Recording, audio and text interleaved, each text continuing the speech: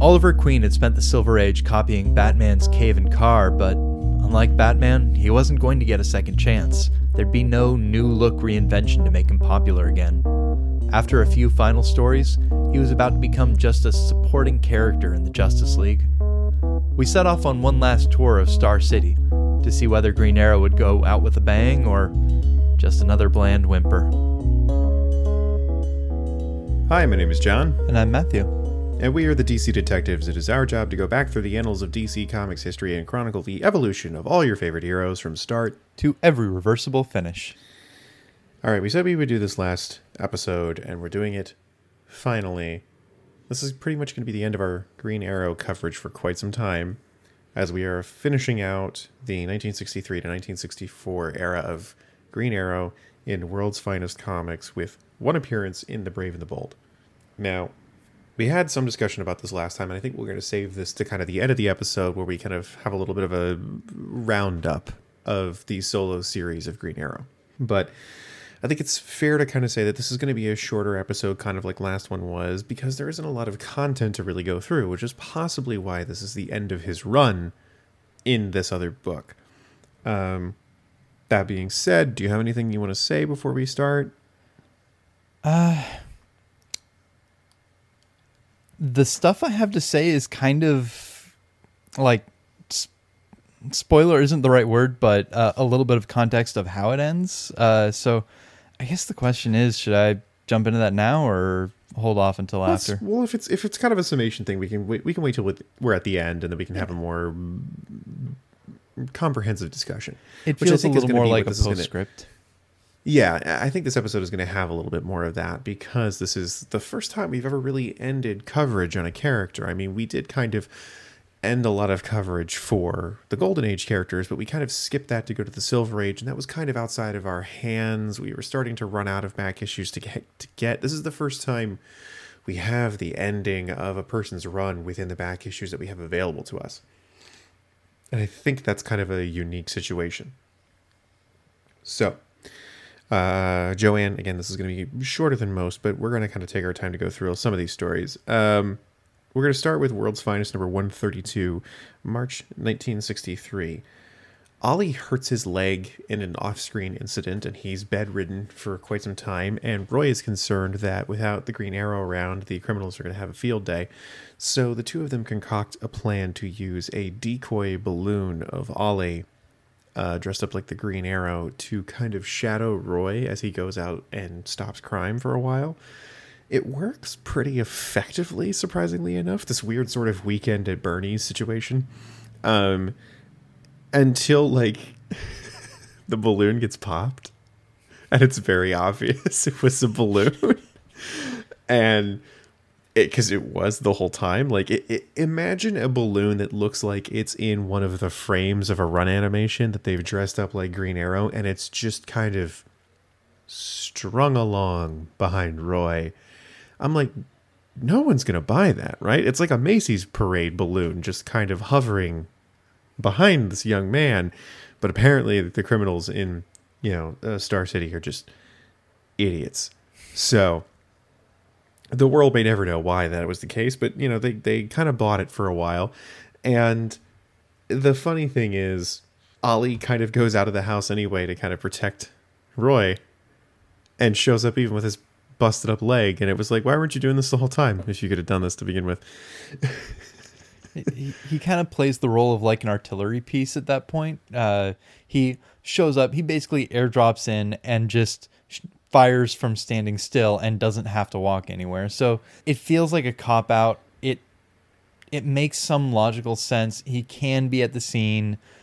He wouldn't have been able to participate in like any chase downs, but it's just, it doesn't do anything for me, and it feels a little too much like a cop-out. It's hokey. It's a very hokey story, yeah. And it's just a shame. The next story we're going to get to is World's Finest number 133, May 1963. A scientist makes a digging robot sort of mech suit thing, shaped like a dragon, because I mean, why not start early with the Zoids fandom? Or yeah, Zoids. Wasn't it Zoids? Zords or Power Rangers? Zoids are the tiger things that would. There's a lot of anime jokes that I'm throwing around right here, folks. Yeah, I mean, it's a giant robot that he makes, and it gets in the hands of some criminals, and they accidentally tunnel through the Arrow Cave, and they don't really pay attention that they've done that. So Ollie and Roy are like, we got to stop these guys before they realize that they just found our secret hiding spot. And eventually they do, and they wipe the tapes that are in the robot, and we're all fine. But it is a very, like, neatly wrapped up and neatly solved situation of, oh my god, someone almost figured out our secret identities, but not really. through absolute sheer dumb luck. Through Grand Theft Robot? Through Grand Theft Robot. Yeah, which is just, probably a better game in general. If there was a GTA game where you stole Gundams... Oh, man. I mean, you get there kind of at the end of Saints Row 3, but yeah, a little different. But still, like if I could steal, Death Scythe or Sandrock and just lay waste to a town, wasn't that just a Robotech game? I think there was a Robotech game on the GameCube where you could just blow everything up. There were some, I think. There's a lot of Robotech games. We're going to move to World's Finest number 134, June 1963. Criminals pretend to be kidnapped scientists to get brought to the scientists' lab and then steal a bunch of stuff. This is a very roundabout story, which is essentially criminals kidnapped some guys. And then when Green Arrow and Roy, or Green Arrow and Speedy, come to save the guys, the criminals have disguised themselves like the people that they've kidnapped so that they can be brought back to those people's homes and steal a bunch of things. I know I kind of just said that, but it sounds confusing when you say it in the Reader's Digest version, and it requires a little bit more of explanation. However, the notable thing in this issue is that Arrowette returns. And again, Arrowette proves herself incredibly useful in this story. Not in a like, oh my god, you're so helpful kind of way. She's not as helpful as Speedy, but she knows what she's doing, which really does make me feel like she should have been part of the team the whole time after she was introduced, because I feel like that would have added something to this title than just, adult and young boy crime fighting team. Having the sidekick woman would have been fun. And that's one of the things that we're going to sort of see as we go through this. Even though this is sort of the end of Green Arrow for a while, it's not like they're taking any swings for the fences and changing the status quo. Yeah, it's very business as usual. Yes.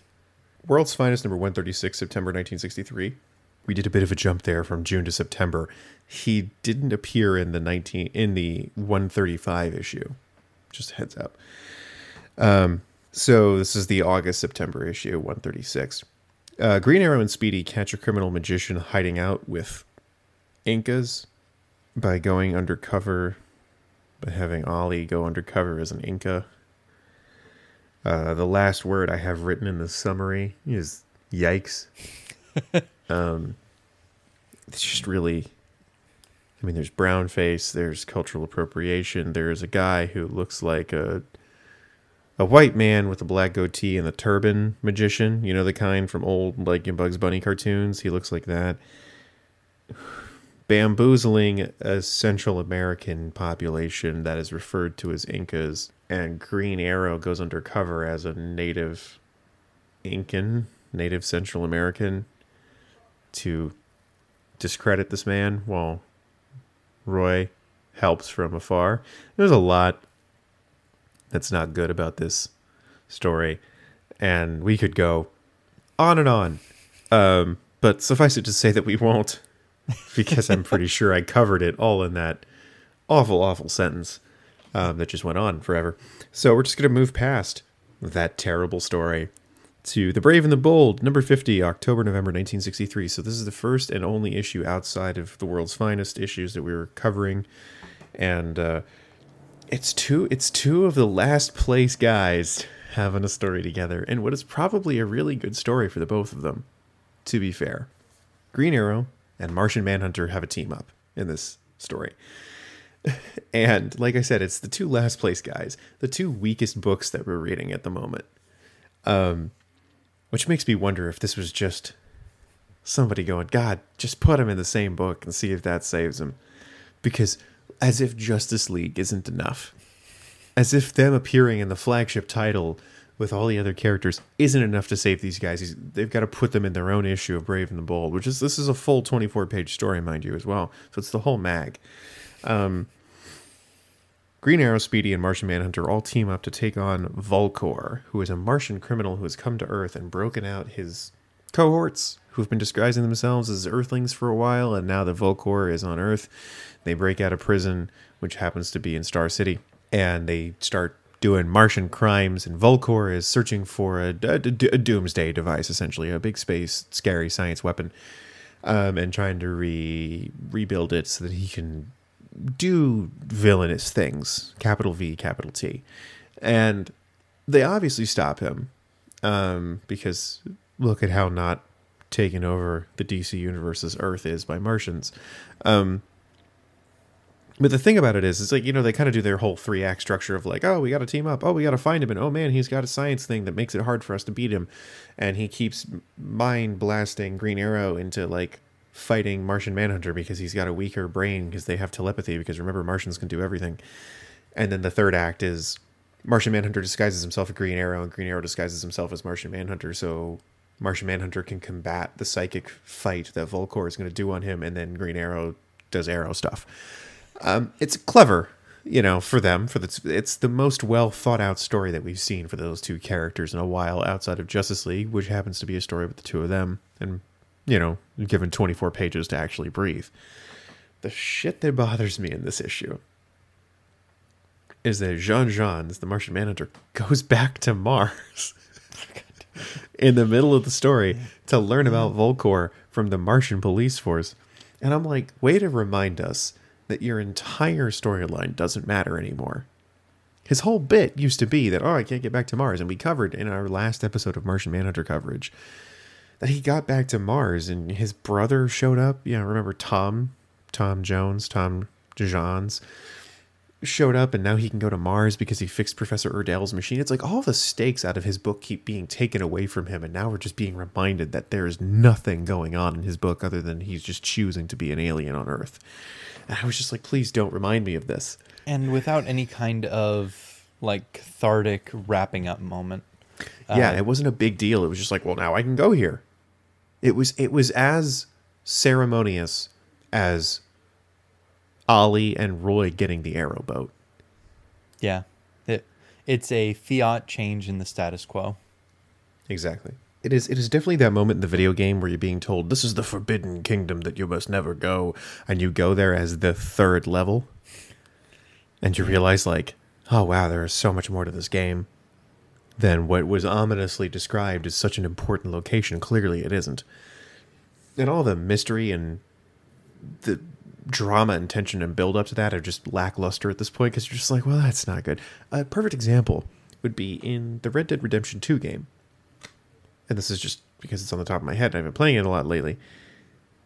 You never go back to the city that they are escaping from at the beginning of the game. And if you try to, Pinkertons and sheriffs will instantly spawn the second you cross the county line. And boy howdy did I try to fight them off. And you die every time.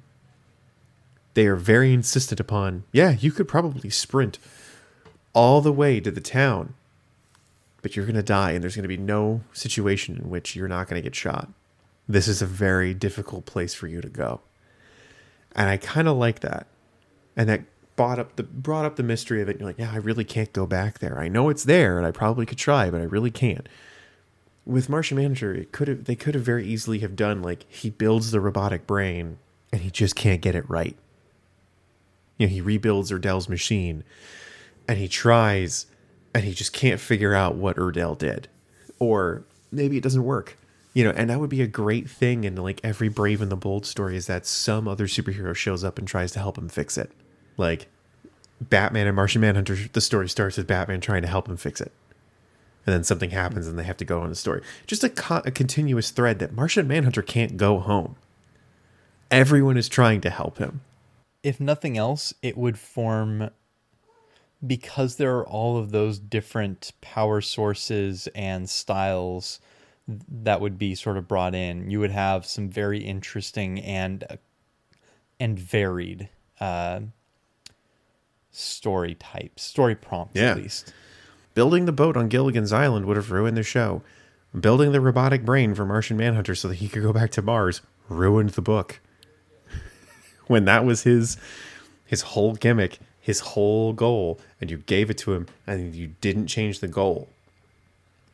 He's just a dude now. Yeah, that's the other side. Is it's one of the other issues with reducing characters in this age, especially these kinds of characters as compared to Green Lantern and Flash. There is so much done to reduce these characters down to a few bullet points that you take out one of the bullet points and they're just not the same character, or they don't have the same value as they used to. Whereas you could take a lot away from Green Lantern or Flash and it would still be okay. He's still the same character. It's just his circumstances have changed. Yeah, they are very delicate houses of cards. Mm-hmm. I genuinely think supervillains are the key. Because if you look at Aquaman, he's just as weak as the other two, except he's more exotic. Mm-hmm. But both Martian Manhunter and Green Arrow have no motive. They're just there. Aquaman is just there, but he's also king of the seas. So there's kind of a job that he's got to keep doing. Wonder Woman is the ambassador from Themyscira to man's world, and she's trying to bring peace to the world because then she can finally rest. Green Lantern is a space cop. There's always somebody that he's got to protect. There's always somebody he's got to fight, and now Sinestro's a thing. Not only is Sinestro a thing, there's a whole core of Green Lanterns that he is now a part of. Flash has dozens of bad guys. Just lots of bad guys. And constantly teaming up to fight him. And he's also a cop and a forensic scientist, and he's got a girlfriend that he's trying to marry. So he's got a few other things, but he's got lots of villains. So there's always somebody for him to fight. Batman's always got somebody for him to fight, but that's all he does. He has no other job. He's just Batman. Take away the colorful bad guys, and he's not really that special. Same thing with Superman. He's only got 1, 2, maybe 3 major bad guys. Brainiac, Luthor, and Metallo. Ultra Humanite, but Ultra Humanite hasn't even shown up in a long time. So, yeah, nothing really there either. He's just Supermaning around. Adam Strange ran. Got to get back to Rand. Got to get back to Alana. That's my big thing. It's always got to have that going on. Rand is constantly in peril. The Hawks are cops. It's a little boring, but we get to go between the planets and see how that's cool. And they chase cops. They chase criminals from planet to planet. Kind of like Green Lantern. They have a relationship. They also have a secret identity that they have to maintain. The Atom doesn't really have anything. Just his girlfriend. So you kind of start to see that, the ones that are weaker and stronger really do hinge on what they have going on in their books. Green Lantern and Flash comics aren't necessarily longer. They're just better written. Because sometimes they have the same pages as Superman comics. Sometimes they have the same pages as Aquaman comics. Sometimes they're 2 stories in one, like Wonder Woman. They're still better. So, just something that we've been noticing. We have got 2 more issues here. The second to last one here is World's Finest, number 138, December 1963. A guy kind of makes a Green Arrow satire act, like a clowny sort of Green Arrow thing, and he's doing it out of reverence for the Green Arrow, saying he does such a good job for us. I'm trying to kind of do some pratfalls in honor of him, and we love him so much, and we're just kind of having some fun, and it's kind of sweet until a guy frames the Clown Arrow for some crimes, and Green Arrow and the Clown Arrow kind of stop the bad guy. It's the guy, the agent of the Clown Arrow is using the gimmick to steal. Not a particularly in-depth story, but it's just kind of meh, okay. The last issue of World's Finest that Green Arrow appears in for this era is World's Finest number 140. So we went from 134, 136, 138, 140. He has stopped appearing in every issue. He has now started to appear in every other issue. Green Arrow and Speedy help defend people trapped in like a mist dimension. They kind of make this reference to like the Sargasso Sea, which is, I guess, think of the Bermuda Triangle, just a place where stuff disappears. And this is the Sargasso Sea of land. Sure. Just a big foggy area where a bunch of people from different eras have disappeared, and they all seem to be living at the same time. You've got like Napoleonic troops, a Western caravan, a guy from ancient times, and then just a big F off bug monster. And Green Arrow and the folks there and Speedy all fight off the bug monster, and they're like, nah, we're gonna hang out here now that there's no bug monster. And he's like, you're not gonna come back to the real world? And they're like, nah, thanks for killing a big bug. And they just kind of leave. And that is the end of the coverage. Again, there were some issues that show up in like 1967 and 1969. We'll look at those when we get to those years, but we're not there yet. And so we already started kind of talking about this. But yeah, these are business as usual kind of books. And it makes me wonder if they were just like, don't tell anyone. Just let it happen. He's going to keep showing up in Justice League. We'll leave him there, but we're not going to editorialize his ending. Honestly, it's what winds up happening after 140 is even more of dismissal, I guess. It's not like Green Arrow as a backup story is getting fired. It's more just laid off or automated out, because specifically starting with this, the backup story is a reprint.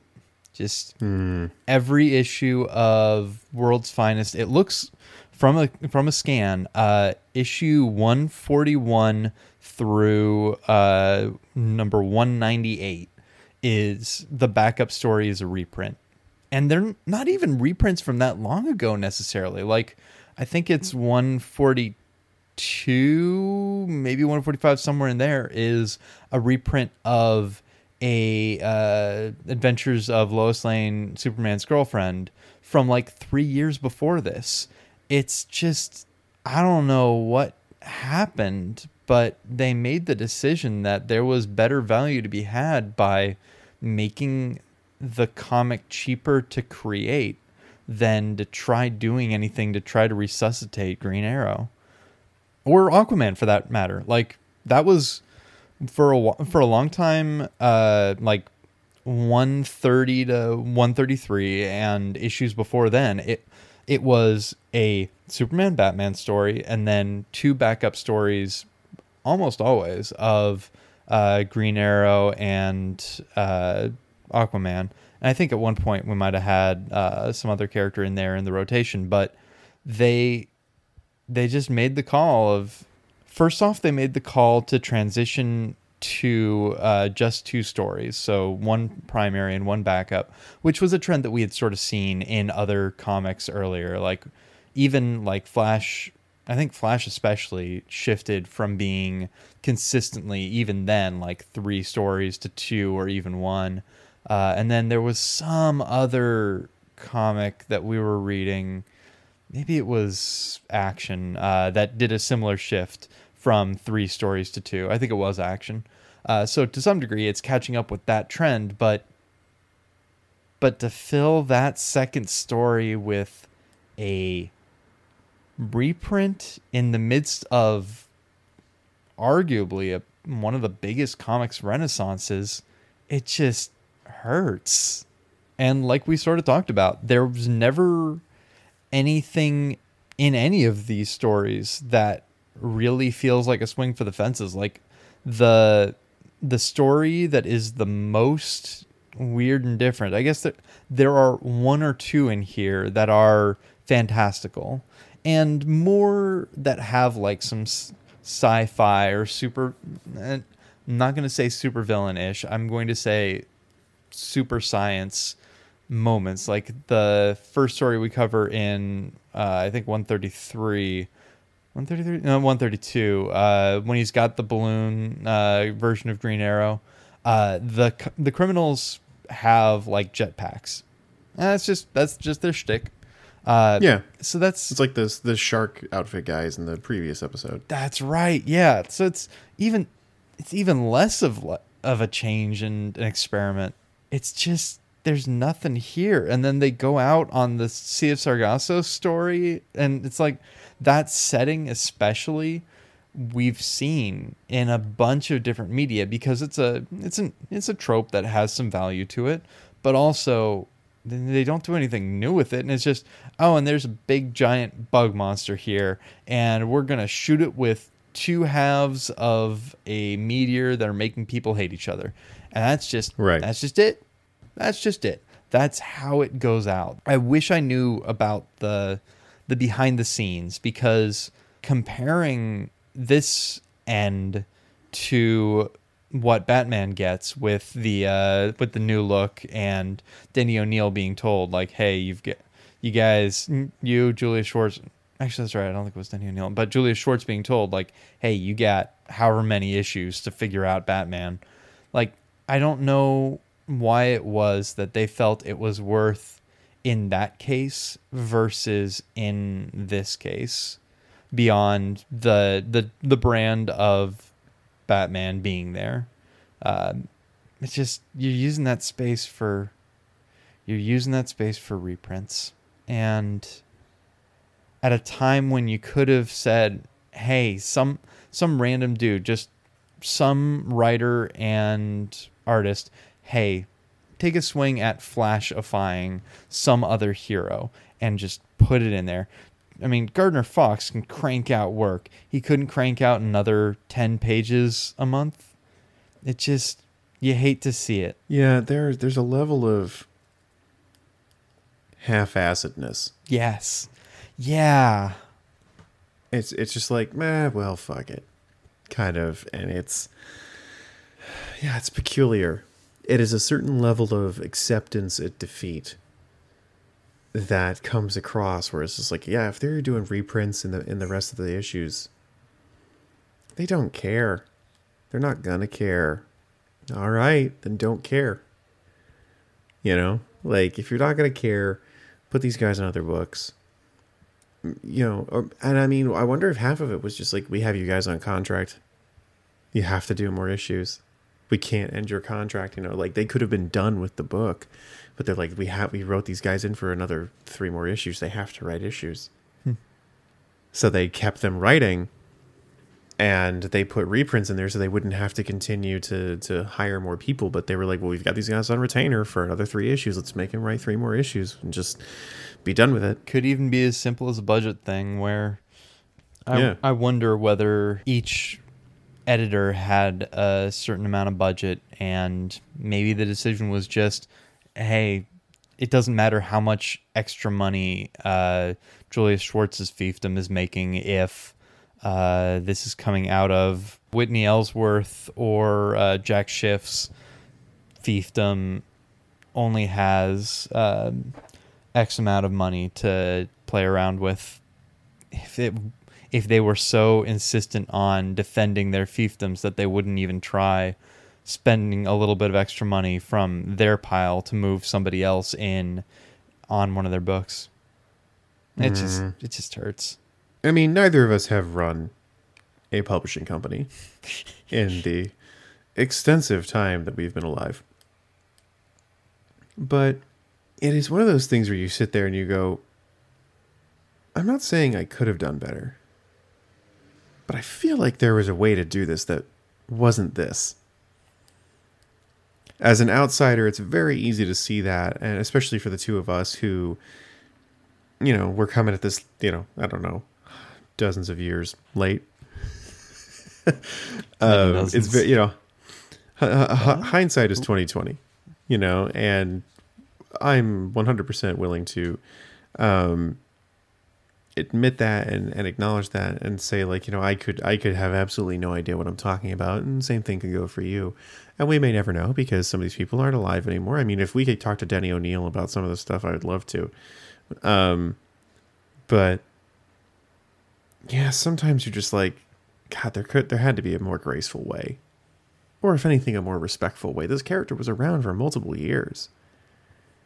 And the idea that Green Arrow, who is now a flagship character, who has his own television show that has gone on for 8 seasons, was getting outread by the challengers of the unknown is so funny and fascinating and interesting. You're just like, what bizarre consequence of events happened in the 1960s DC offices that was just like, meh, and I don't care. We got to cancel this. We got to cancel this book. There's even the more modern side of it. I'm sure I'm gonna misremember the exact quote, and I'm also content warning around the Killing Joke, but I think this was how the line went. Alan Moore writing the Killing Joke, saying, "Hey, Batgirl isn't being used right now. I want to do some injury to her." Yeah. I checked the exact quote, and in a 2006 interview with Wizard Magazine, so I'm pulling from Wikipedia right now, he said, quoting Alan Moore about a conversation with Len Wein, I'm sure I'm mispronouncing that, who was the editor on the project. He said, "Yeah, okay, cripple the bitch. It was probably one of the areas where they should have reined me in, but they didn't." Side note, I feel like I should reread that at some point because it certainly hit me big at one point. I don't know to what degree it would resonate or ring true now. Like, even Joker now, it's hard for me to separate my feelings about the movie from my feelings about toxic masculinity and that narrative of victimized masculinity, I guess.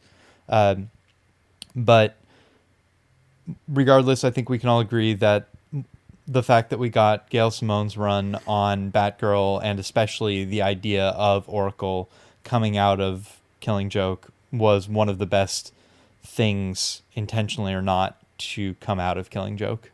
Yeah. I mean, I never actually really read The Killing Joke. I've been sort of spoiled off of Alan Moore. Fair.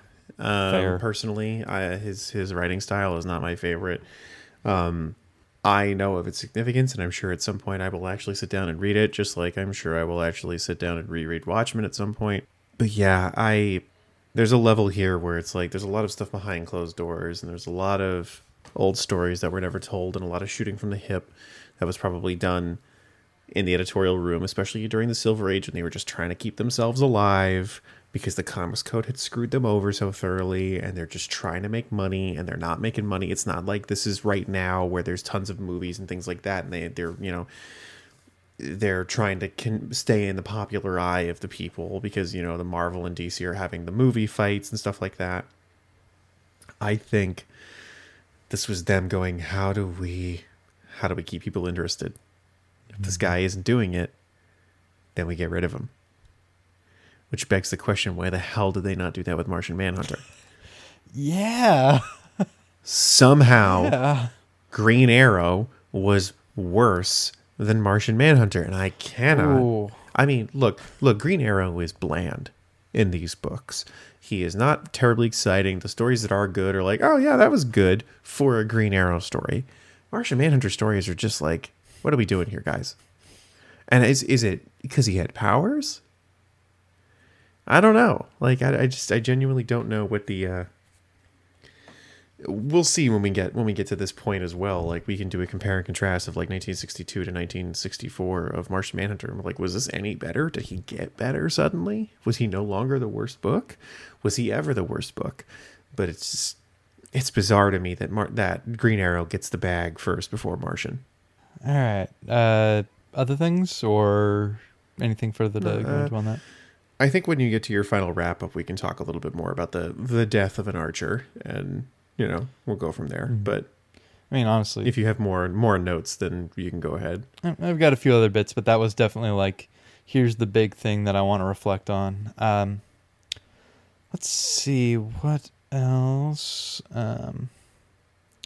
One thing that I want to do a comparison of at some point, but we've talked a little bit about how Speedy is drawn like as more adult-ish than more of an older teen than the other sidekicks, and certainly like that is a piece of his portrayal that is sort of carried through see Young Justice, for example. But there is in I think number 134, I just have written down like Speedy is drawn legitimately buff, and I want to do that comparison of like physique between characters, because there is, I would be interested to do like both body type and implied age. Yeah, I wonder if there is like a style guide at DC, or like this is how you draw an older, like a teenager versus a child. And also like if I could find stories where Speedy and Aqualad were in the same story, and just how do they handle that? Do they collapse them? Do the artists collapse them down to a single age and build just, oh, this is what kids look like? Or is it actually like part of their characterization? Or more accurately, does the creative team view it as part of their characterization for them to be at different stages and different physical builds? And the answer is probably different based on which creative team is doing it, because God knows consistency is never the strong suit of this group. Oh, sure. And, it changes depending on artist preference. I mean, I'm sure we would get more realistic children if Carmine Infantino was doing this. Yeah. With regards to the story about the Inca, first off, yes, you're absolutely right. Let's breeze on by it. But one thing that I noticed that I had to call out, at least they weren't speaking pidgin English, I guess. Oh, yeah. They weren't speaking broken English. It was 100% just like they were there was no differentiation beyond. There was maybe word choice was a little bit simpler, but the grammar was still correct, and the grammar did not denote like simplicity or childishness. It was that element that is so often present in these kinds of stories just wasn't there. That they reserve for quote unquote primitive cultures. Yes. Yeah. So, yeah, all weird, but also a thing I felt I needed to bring up. That being said, like one thing that did sort of reinforce or still have a childishness to it was there was a lot of focus on like magic and superstition. Like we mentioned, there was someone who is the classic like Orientalist magician faker type. So there is still that like superstition, who's got the best magic kind of situation. So there's still that, but not the grammar. Funny Arrow was cool. Like I genuinely like that. The design was also just kind of nice. The like very black and white face to look a little more Harlequin-ish. Very like old school clown, like Pagliacci and Puccini. Yeah. Or not Puccini, but Pagliacci. Yeah. Miss Arrowette. Like, Miss Arrowette still gets done dirty. The lotion arrow, it's... I mean, it's par for the course for this type of writing, Yes. and also the guys giving her shit for, like, being a gal and whatever, but it's like, she did fucking save you and did help you guys out. Don't talk shit to her. Her arrows may be weird and, like, super niche, but fuck if they didn't work. Yeah, it's less the effectiveness and more... Actually, yeah, like, across the board, there is one part in that story where she is ineffective for purposes of putting the dame in danger. But generally, competence is there. But mostly, it's just you're the female character, so everything is hearts and makeup, and just the misogyny inherent in that. Yeah, everything is girl shit, which is dumb. However, I would like to state for the record that Arrowette is both style and substance. Yes. All her stuff is fashionable, useful, and it does the job. Which I cannot say for the boxing glove arrow. Ollie. Girl has a lotion arrow. I bet that works as just regular lotion. But it also doubled as a way for you guys to track somebody because it spilled lotion all the way behind itself after she stuck it to a car. I think it works. Yeah. Moisturizer as well as a tailing tool. What more do you want from her? She's utilitarian. Yeah, sure, it's a little overly femme, but she's allowed to be. There is inherent misogyny because it is supposed to be played down as a negative. Yes, you're correct by the writers. It is downplayed that way. But if this was written now, and this is how she was, and she leaned into it, 100% I'd be on board with this character. And to kind of bring it back around, like that's one of the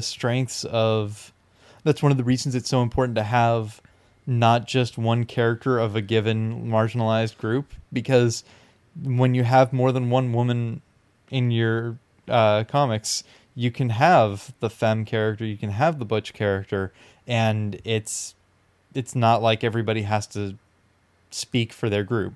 Yeah. So we talked a little bit about what the editorial situation could have possibly been at DC at the moment of this happening. The idea that they were possibly just throwing too much jelly at the wall and it wasn't sticking. While that is an interesting sort of analogy for the way that the DC writers' room, the DC editorial office probably was in the 1960s, coming, almost 10 years now after the Comics Code. And with the success of Justice League and the success of Green Lantern and Flash, it's possible to look at the death of the Green Arrow annual stories as kind of, it's like the 2005 Ford Thunderbird. And go with me on this. Very interesting looking car. Did not look like the rest of the Thunderbirds that Ford had made in the 60s and 70s and so on. But it got a revival back in 2005, and it was a very sleek looking, kind of trying to be sexy, futuristic car. And the second it didn't work, Ford canned it. Now, Ford is removing every car from its catalog that isn't a truck or an SUV or a Mustang. They are no longer making sedans or the Ford Focus or the Fiesta. This is a genuine thing. I found out. I was actually car shopping in the last 6 months, and the guy was like, dude, we're getting rid of everything that isn't an SUV or a truck or the Mustang. Ford is just stopping production on everything else other than that. So you're going to just start seeing Fiestas and Fusions and Focuses flying off of our shelves because we got to get rid of the inventory. Ford is paring down because it wasn't selling the way that, nobody's really going out and buying those things. DC similarly is probably looking at all their titles, looking at the comics that get written in about, the comics that people are saying they read, their books for. And yeah, a guy who gets 6 pages in a group book that isn't just about him, where he is not the title character. They're in the back issues volume that I have, not a single cover. Yeah. Green Arrow is not making the cover of World's Finest. He might as well be like Congo Bill. I don't know what else. It's kind of like it's like putting a show on Saturday night and not knowing why it doesn't do well on primetime television. You buried it. Of course it's not going to do well. The nights that people are watching television are not this night. You put it on at 3:00 in the afternoon on a Saturday. Of course people are going to miss the show. It's not on a 7 p.m. on a Friday night or a Tuesday. It's like, yeah, cancel the show. It's like what happened to Firefly. I get the impression that they just didn't give it a chance. Because if you look at all the stories that we covered for him, they're all very similar, and they're not much longer, if longer at all. And then he shows up in Justice League. And he gets more screen time and more page lengths and more characterization. Because remember that one time he was like a traitor for a whole issue and he had to prove his innocence? Mm-hmm. He gets more in-depth stories under Gardner Fox than he does in his own titles that he helms within an amalgam book or a compilation book. Yeah, I bet he was doing badly. I have a 2-part comparison here that entertains me, and so I have to voice it. So you remember how the Brave Little Toaster goes to Mars and whatever that third Brave Little Toaster movie was that nobody saw, all of the animals and all of the appliance. Actually, yeah, all of the animals are part of the master. The kid who has grown up is running like a vet service or whatever, and it's just, hey, there's the song about there was this time I was in real need, and this guy showed up and saved my day, and now I'm hanging out with him forever. Is Gardner Fox the master from Brave Little Toaster, and is everyone else about to get on a rocket to Mars? I mean, they've already been in space. They might as well. True. I genuinely think, for all the crap we give Gardner Fox, that is a man who utilitarianly makes a lot of something out of nothing. Yeah. And he's like that guy that you always like bring your garbage food to and somehow makes like really good stew. Gardner Fox is the guy who invented ramen. You know, like, he's going to take all the clippings and all the weird crap and the pig's feet and all that stuff. He's going to make a really good broth, and then he's going to put all the good stuff in it, and then he's going to give it to you, and you're like, this is great. And he's like, I just used garbage, and somehow I made it work. Yeah. And I mean, God willing, it took him 30 years. Yeah, like, credit where it's due. It wasn't an easy it wasn't an easy road. He made the turnaround, but boy, it was a turnaround. And it was rough going. I remember the chicken being stuffed down a man's throat whole. God, I forgot about that. You hate that. I remember original Dr. Fate. We argued about whether or not that made Jay a bad guy, and I still maintain that it does make him a villain, because there's no way that man survived. But, you know, I remember old Dr. Fate and stuff like that, and the old Hawks, and how terrible Carter was to Shayera. You know, Gardner Fox still has some outdated mentalities about how to deal with women, as evident by the way that some of the characters speak to Wonder Woman. But he's definitely writing Wonder Woman better than Kanigher. Yeah. And that's saying something. Now, what is funny is both Green Arrow and Martian Manhunter are going to lose their titles. Martian Manhunter is going to stop appearing in Detective Comics. Green Arrow has already stopped appearing, as per our coverage in World's Finest. Martian Manhunter's the one that's going to stop showing up in Justice League, though. I forgot about that. And he will be replaced by Hawkman. And I genuinely wonder if that is because you can't have two Superman-level characters on the same team. Just a speculation.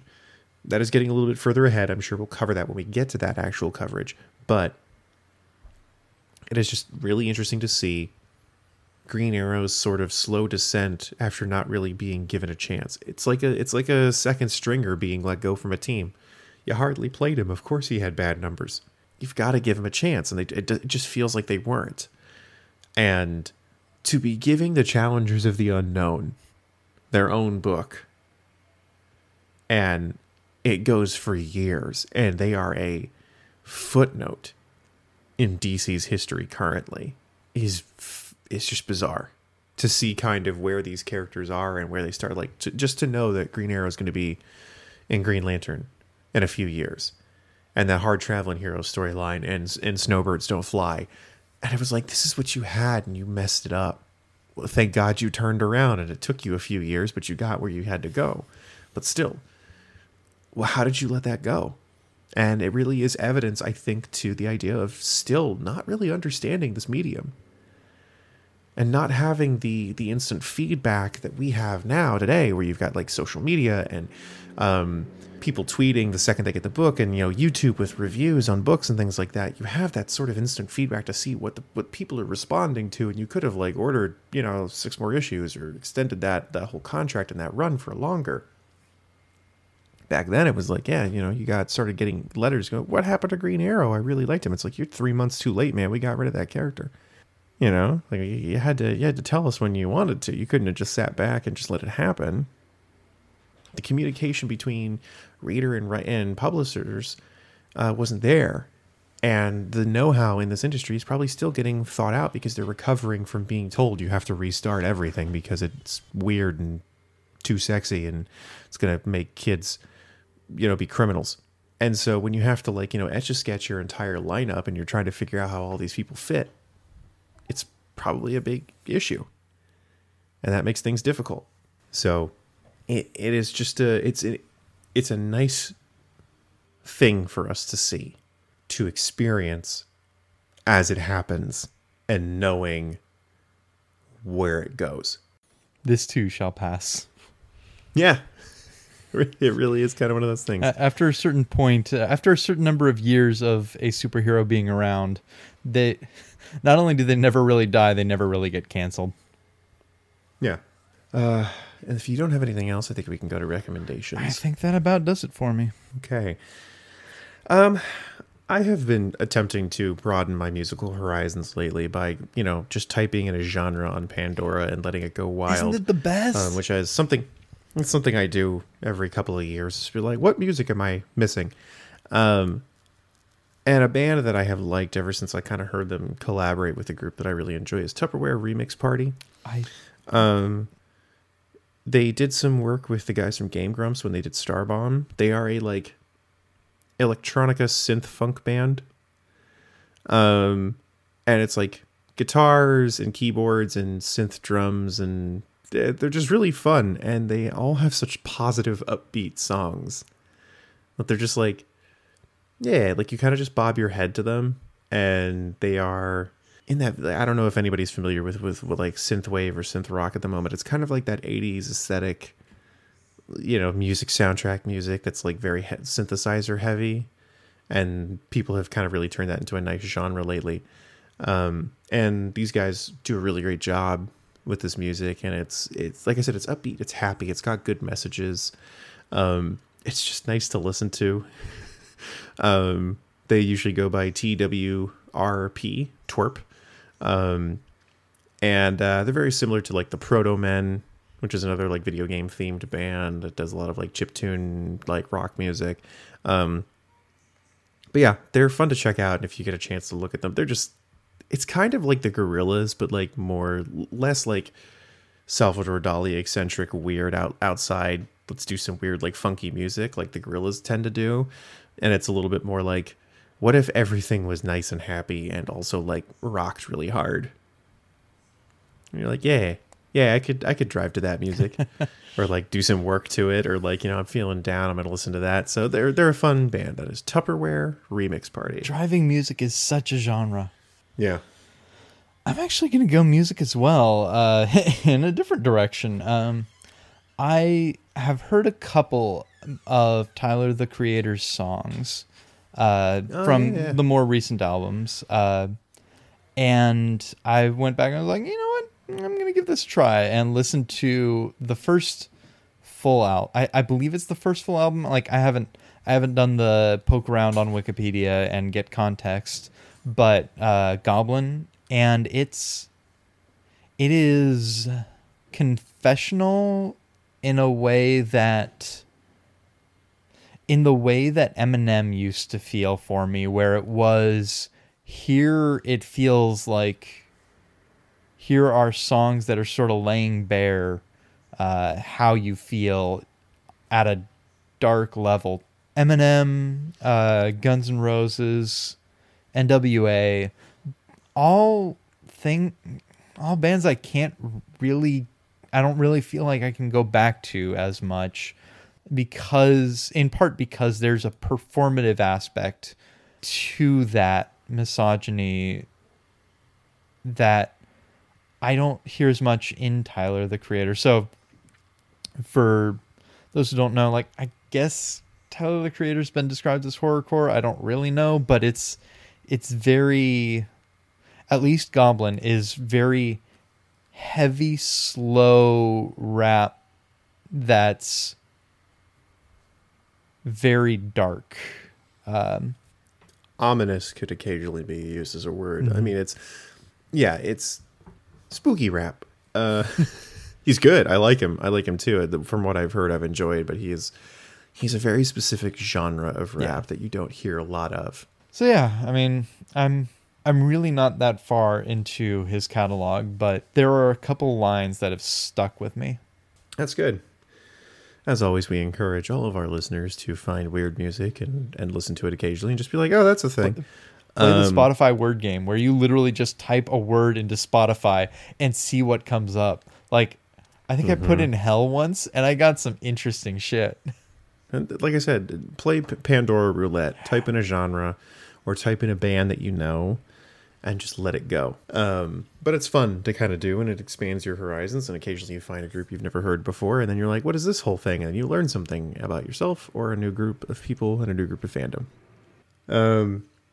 I think that'll do it for this episode. As we say goodbye and we play taps for Green Arrow, and we will see him, of course, again. You know, he's not going away. He's just not staying here. But we'll see him in Justice League when we get back to our coverage there. But this is a big deal for us and our coverage. This is the first time we've ever seen the death of a character in terms of their run. And I'm glad we did this, and I'm glad we had some time to talk about it, and see what that was like. Once we get one that's more narratively fulfilling, I'll be interested to see how that goes. Yes, please. But like a very good solid end scene kind of ending, but we won't know until we get there. That being said, be good to each other. We love you all, and we'll see you all next time. DC Detectives can be found on SoundCloud and iTunes. To stay in the know, check out our Facebook, Twitter, and Instagram. With that, it was done, but there was a silver lining. If Green Arrow was only going to be in Justice League from now on, that meant Gardner Fox could do whatever he wanted. Would we see something like the Flash of Two Worlds for Green Arrow? Or would he just be a background character until Denny O'Neil got a hold of him? There was one other silver lining, though. We were about to go back to Green Lantern.